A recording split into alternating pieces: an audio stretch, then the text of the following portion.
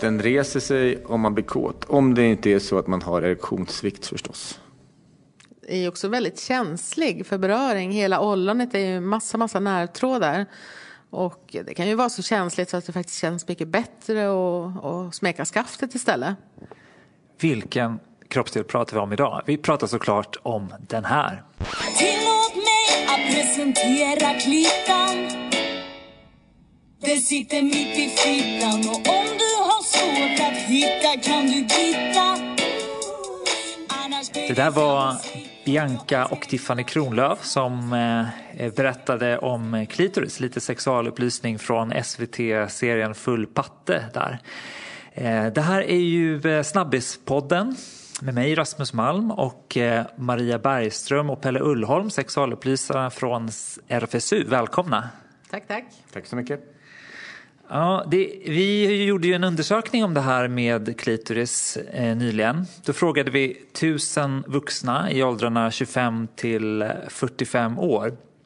Och då visade det sig att 56% vet inte hur stor klitoris är.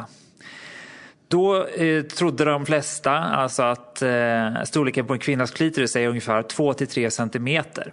Vuxna människor. Nu måste vi reda ut begreppen här med lite sexualupplysning. Hur ser klitoris ut egentligen? Klitoris består ju av en massa olika delar. De delarna som finns utanför kroppen och som man lite slarvigt brukar och har framförallt kallat klitoris. Det är klitoris ollon och klitoris förhud. Sen så skaftet från klitoris går upp och är synligt eller kännbart ovanför ollonet. Och sen går det ner 2 stora skänklar på varje sida av urinröret, slidan och ner mot analöppningen. Och de skänklarna är ju liksom svällkroppar som är en del av klitoris. Och hur stor är den då? Den är inte 2-3 centimeter har vi förstått här. Nej, då hade det varit ett litet underliv. Nej, hela klitoris är ungefär en 8-10 centimeter någonting. Sen går det också ut en massa nervtrådar ifrån det som förgrenas ner på låren. Så räknar man med dem så blir det mycket större. Men 8-10 brukar man säga. Okej, men minst 8-10 centimeter alltså. Och varför är det viktigt att veta det här? Det är, om man har oproblematiskt förhållningssätt och tycker att man har skönt sex och det flyter på, då kanske det inte spelar så stor roll för en själv om den kunskapen. Men det kan ju vara om man vill förändra någonting, känner ett behov av att förändra någonting, då kan den här kunskapen spela stor roll. Vad kan jag röra någon annanstans, på vilket sätt skulle det kunna vara skönare? Sen kan ju kunskap också bara vara bra att ha. Och vi kommer komma in mer på det senare i den här podden, varför det är bra med den typen av kunskap. Det är ju intressant att tänka ändå att man lär sig om olika klaffar på hjärtat och hur många kamrar de har. Det lär man sig i skolan när man lär sig om kroppen i årskurs 7 eller vad det är. Men att man inte har den här typen av anatomi som är mycket mer användbar för de som sitter där i klassen. Om de någon gång har sex med sig själv som med en fitta eller om man har sex med någon annan som har en fitta, så är det användbar praktisk kunskap. Okej, vi har fått reda på nu 8-10 centimeter. Men hur kan man smeka? Hur kan man komma åt de här ställena som ni berättar om? Berätta flera tips.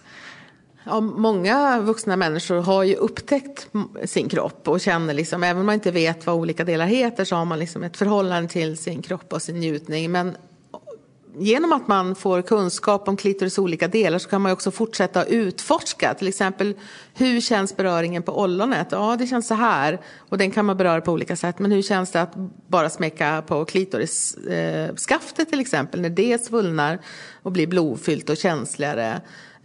Hur kan jag med kraftigare massage massera skänklarna som går ut på sidan på blygdläpparna?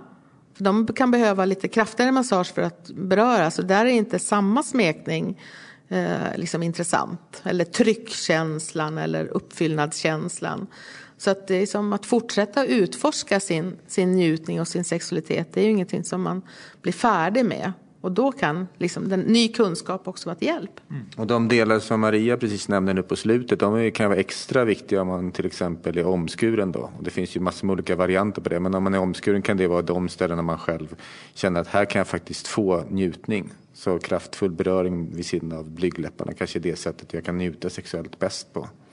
Ja, men klitoris är ju också en intressant kroppsdel eftersom det är väldigt politisk kroppsdel skulle jag säga. Dels bara det faktum att väldigt många vuxna människor idag inte har kunskap om den här delen, fast den är så viktig för människors sexualitet och en så viktig källa till njutning, så är det rätt anmärkningsvärt att man fortfarande idag kan ifrågasätta varför behöver jag det här också? Det borde väl vara samlaget som skulle skänka mig den självklara njutningen.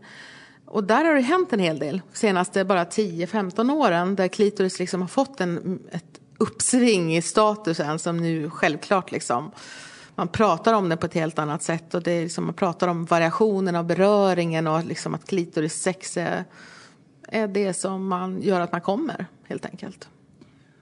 Mycket har hänt, men fortfarande finns en del att göra, verkar som då, eftersom 56% inte har benkoll än så länge. Absolut, men det kommer nya generationer som är kunniga än vad äldre är, ska jag säga. De yngre vet mer än de äldre? Yes. Ja.